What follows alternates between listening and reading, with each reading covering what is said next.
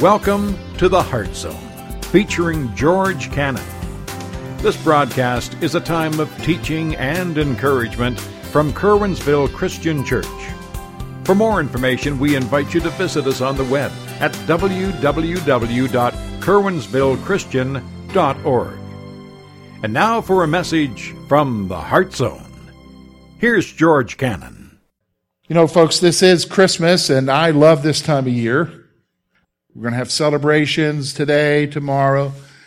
And in the midst of everything, have you noticed Christmas starts like July now? Go to the store, they start playing Christmas music. So what ends up happening is that Christmas has become like not just a day, but like a season. And what ends up happening is you just get used to it. You just get used to the whole concept of Christmas. Because starting in July, you start trying to figure out, okay, am I going to have money to buy this? Start paying attention to what needs are in people's lives. And you just kind of get so consumed with Christmas, but yet, can I be honest with you, you forget Christmas. What do you mean forget Christmas? Christmas is always, soon as October 31st is over, Christmas trees are up at the store, candy. What do you mean forget Christmas? I'm not talking about the season. I'm not talking about forgetting that. I'm talking about the reason for the season. I'm talking about why we celebrate. We forget it. And actually, for some of us, to be honest with you, the season becomes actually a downer. Do you know what I'm talking about? It's a downer for a lot of reasons. Okay, so it's a downer for the loved ones who aren't going to be there at the celebrations that used to be there. It's a downer because you had your hopes all worked up for a great Christmas thing, and then something happened. You didn't get that present. There was a family brouhaha. You know what I mean by that? And actually, the statistics show that the time for a brouhaha to happen is Christmas. That's when most fighting will happen, is around Christmas. And so you got all these expectations about Christmas and the celebration and even like maybe you were expecting that bonus. You know, hey, you've been working for the man all year and he normally gives you a bonus at the end of the year, and this time around he gave you a gift card to Dunkin' Donuts. And you were expecting something more to help pay for the gifts you were buying for the family. We have a lot of expectations, and they don't get met, and then so we get destroyed. This time of year destroys us. Now, thanks, George, for reminding us of that. Why are you bringing that up? Because that's not what Christmas is about. If anything, Christmas is about the exact opposite. See, Christmas is about hope. Hope in the midst of your darkness. Hope in the midst of the gloom that's going on.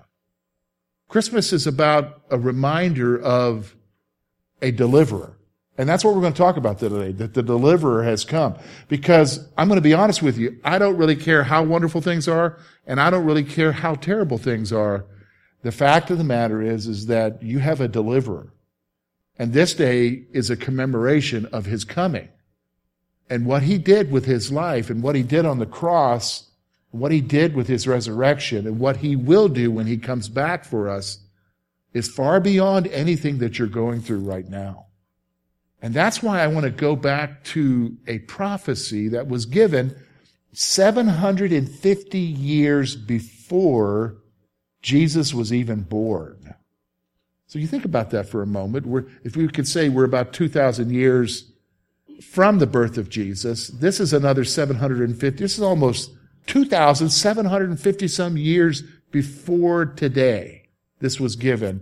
And the message of it is still relevant to you and I today. Because this message is going to talk about the darkness we live in. Because let me just kind of clue you in. 2,750 years ago, they were living in darkness too. They were living in gloom. Things weren't going well. And the promise was given about a special child. But not just any child. And so I want you to grasp some things here about the deliverer. So let's look at this. We're actually going to start in chapter 8 of Isaiah. And we're going to start with verse 19. He's going to talk about the condition of the people.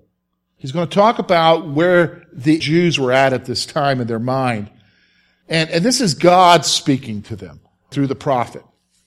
When they say to you, seek those who are mediums and wizards, who whisper and mutter, should not a people seek their God?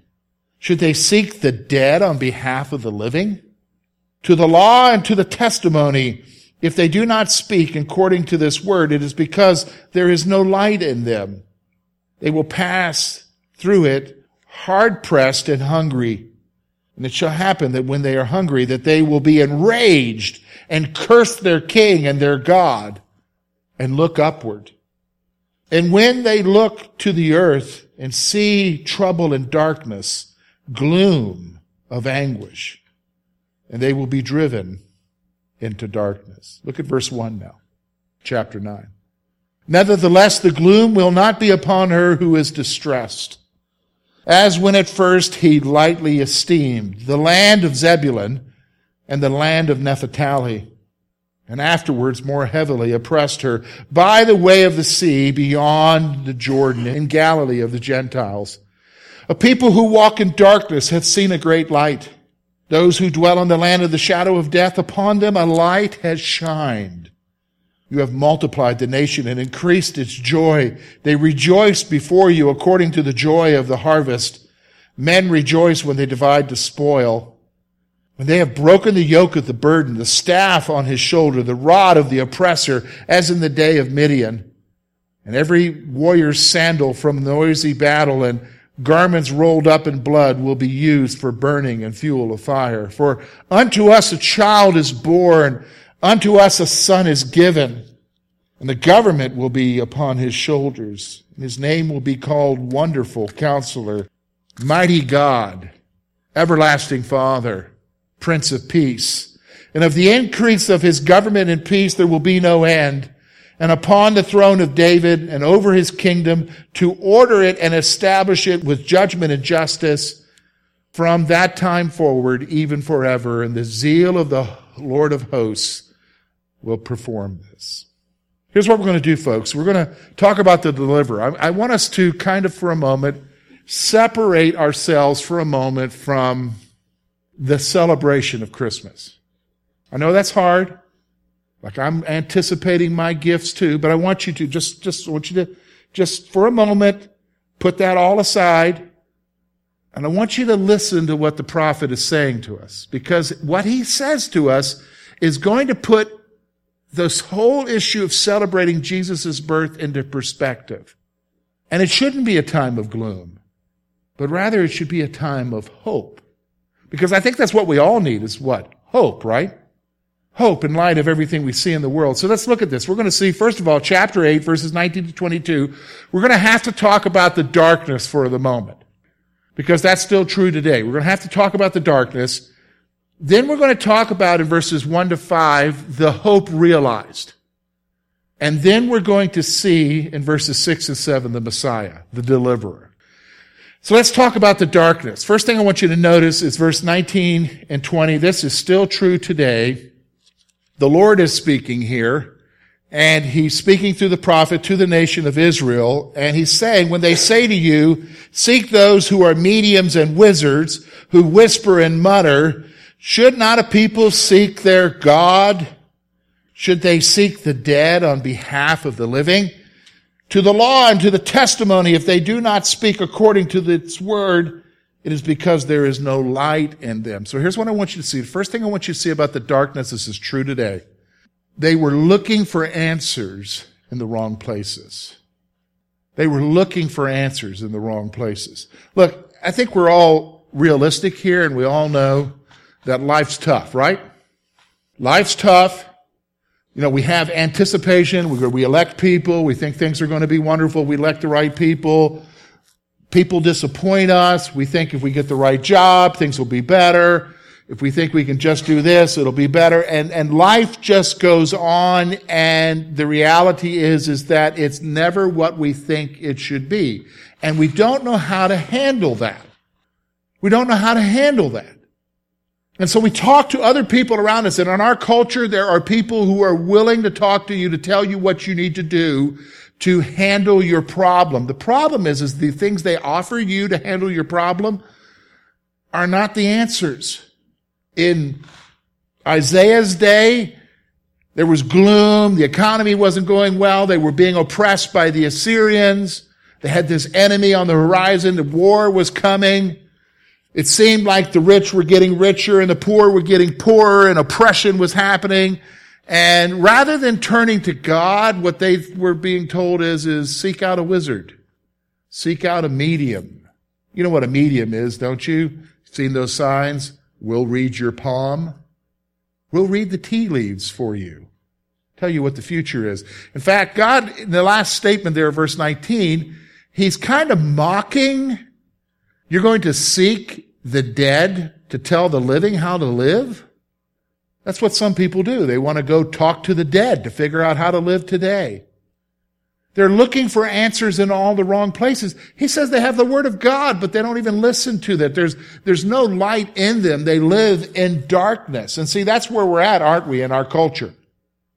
That's where we're at in the world that we live in. And for a lot of us, that's where we're at. We just kind of drift from one thing to another. You pay attention to the horoscope. That isn't going to tell you anything. And it's all of that trying to find some way out of our darkness.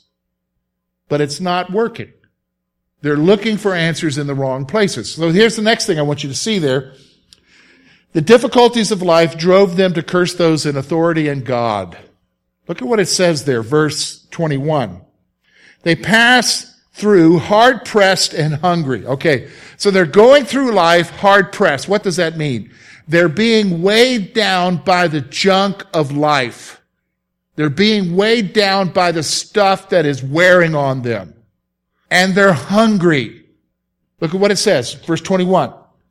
And it shall happen that when they are hungry, that they will be enraged and curse their king and their God and look upward. What's it talking about there? Well, because they're hard pressed and because they're hungry, because it just seems like stuff continues to be poured onto them. Have you ever been in a situation like that? You feel like what you need is a breath of fresh air and the thing just keeps getting worse.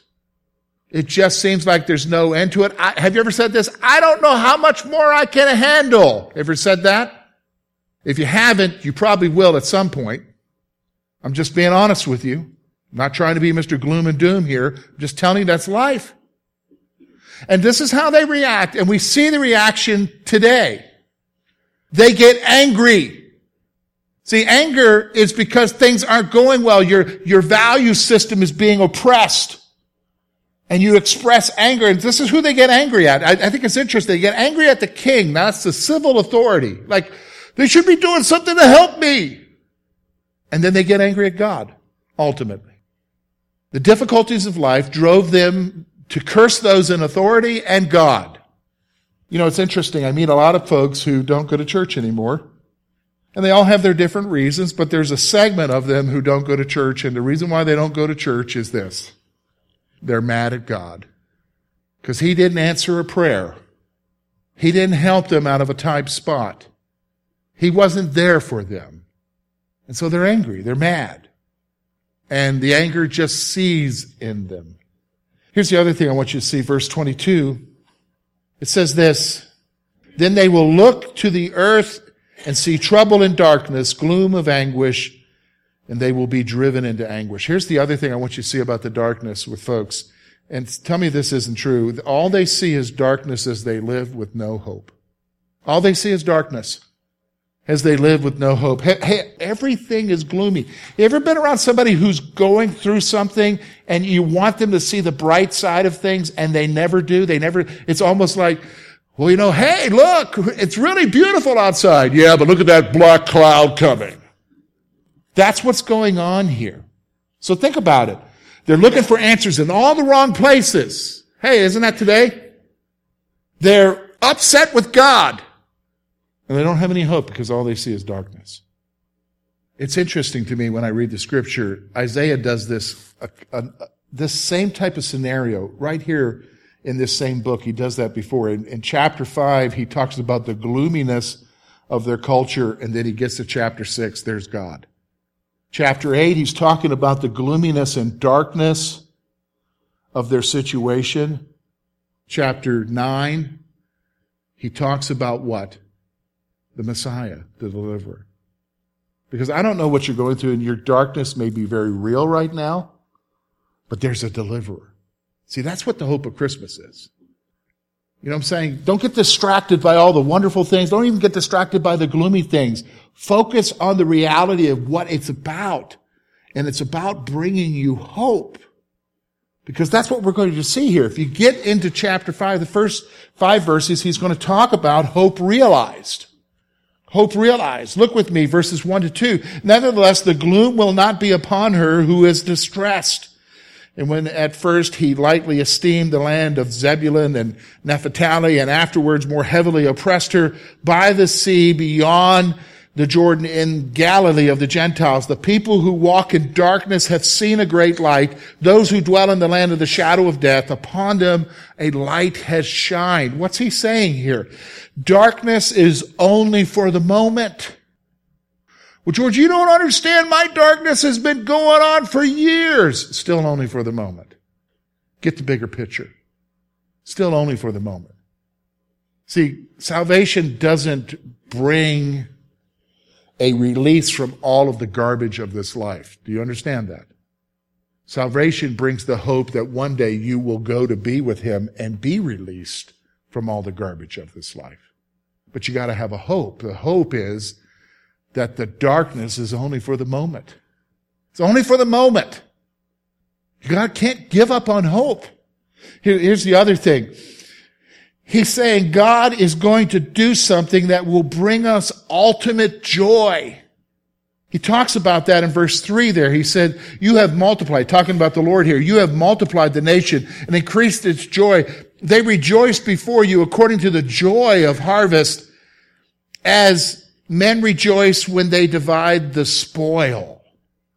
What's he talking about? He's talking about that our hope is that one day God is going to bring us to a place where we will be filled with ultimate joy. And to kind of describe that to you, he kind of describes it to warriors who win the battle and they get to divide the spoil of their victory. I think we can kind of relate to that a little bit. Have you ever been on a team that played sports? And you had this big game or big match that came up. Or you've been a spectator and you were in the gymnasium at school and you were there and it was loud and raucous and it was back and forth the whole time. And at the end, down to the final seconds, and you win, and there is what? Joy at the victory. Did you know what I'm saying? Like ecstatic joy. You know what I'm talking about when your team wins the Super Bowl? There's just joy, excitement. And he's talking about, look, if you think about what that would be like, the excitement of that. That's what he's talking about is coming. The darkness is only for a moment. God is doing something. And folks, he's doing it even now. He's moving everything. Everything is moving towards the ultimate crescendo of life when Jesus Christ comes back. And you will have joy beyond anything you can imagine. You will be giddy. Think about that for a moment. You will be giddy because of the joy. God is doing something. And here's what he's saying, verse 4 and 5. I think this is wonderful. For you, talking about the Lord, have broken the yoke of the burden and the staff on his shoulder, the rod of the oppressor, as in the day of Midian. For every warrior's sandal from the noisy battle and garments rolled in blood will be used for burning and fuel of fire. What's he talking about? The oppression will be broken. The oppression will be broken. All right, let me just stop for a moment. I think we all understand oppression, right? I think we all understand being oppressed by the stuff of life. And you know, there are, quote, the momentary, and I'll just use the word momentary. There are the momentary breaths of fresh air in the midst of the stuff that we go through, but they only last a moment, right? Because the oppression, ultimate oppression, doesn't end. It seems like we get through one thing, I just get through one thing and I'm heading into another. And that's just the way life is. It's just one thing after another, one thing after another. And we're like, man, can't I have a breather? Oh, I'm going away on vacation. Things will be so, I'm looking for, have you ever done this? I'm looking forward to my vacation. You get started, you're headed to the airport, your car breaks down. You haven't even left yet for your vacation. You get at the airport, what happens? You're going on this wonderful vacation to get away from it. Somebody takes your seat, or they screw up your bags. Do you know what I'm saying? And that's just life. And I'm trying to say to you that Christmas and the reality of Jesus coming, the prophet is saying to us several things here. He's saying to us, listen to us. He's saying, it's only for a moment. God is doing something that's going to bring us joy, and the oppression will be broken. I long for that day, don't you? When we go to be with Jesus and we don't longer have to worry about anything anymore. Be afraid of something going wrong. That's what he's talking about here. He's talking about the hope realized. So, why is that true? Because he tells us in verse 6 and 7 about the Messiah, or the deliverer. And we know this passage. We read this every Christmas Eve. For unto us a child is born, unto us a son is given. And the government will be upon his shoulder, and his name will be called Wonderful Counselor, Mighty God, Everlasting Father, Prince of Peace. And of the increase of his government and peace there will be no end. And upon the throne of David and over his kingdom, to order it and establish it with judgment and justice. From that time forward, even forever, the zeal of the Lord of hosts will perform this. I want you to two things. Number one, his deliverance is reflected in who he is. How can I be sure, especially when you're in the midst of it, and some of you are right now, how can I be sure that God's going to come through for me? How can I be sure that he loves me? How can I be sure that he's going to help me in the midst of what I'm going through? How can I be sure? I can tell you how you can be sure. It's because of who he is. The nature of God. And the nature of God in the Scripture is always reflected in his many names. Have you ever noticed that God has many names? Jesus has many names. Have you ever noticed that? He has many titles and many names. Like, how many names does a person have to have? Well, you have to understand, in the Scripture, names are always reflective of who they are as a person. Their title is always reflective of who they are. So when you talk about God, you hear him as Elohim, or you hear him as Adonai, or you hear him as the Lord who provides, or you hear him as the Ancient of Days and the Almighty God, and you hear about Jesus, the Lamb that was slain. You hear about all these different names. Here we're seeing some names about Jesus. That's all reflecting in who he is as his character. And so I want you to look with me. Look at what it says there about who he is. Wonderful. Counselor. Now what does that mean? Well, have you ever gone to a counselor? You go to a counselor for that person to help what? Give you guidance, and to what? Give you help. Sometimes to comfort. That's who Jesus is. Wonderful Counselor. Here's what it says. Mighty God. That's just talking about Jesus. We're talking about the one who's in control of everything. Everlasting Father. For some of you, he's the Father you've always wanted. He's the one who loves you. Prince of Peace. Isn't that what we're wanting in the midst of all of our life, is what? Peace? His deliverance is reflected in who he is. That's what you need to understand. When we think about Jesus, we're talking about your deliverer, your hope in the midst of all that you're going through. See, that's why I'm telling you that when we think about the child and we think about who the child grows up to be and the ultimate thing that he does in dying for us on the cross, that is so much more bigger than just a celebration. Because listen, come January 25th, about the only thing that we're going to be thinking about Christmas is where am I getting the money to pay off the bills from the last Christmas? Right? We're not thinking about Christmas anymore. But January 25th, you're still going through what you're going through, right? Or probably have something else added to the list now. And you're wondering, how am I going to get through this? You're going to get through it because a child was born. A son was given. because of Jesus. Here's the other thing. He will establish his kingdom with true justice. What Jesus is going to do, especially when he comes back, is he's going to establish a kingdom for you and I with true justice.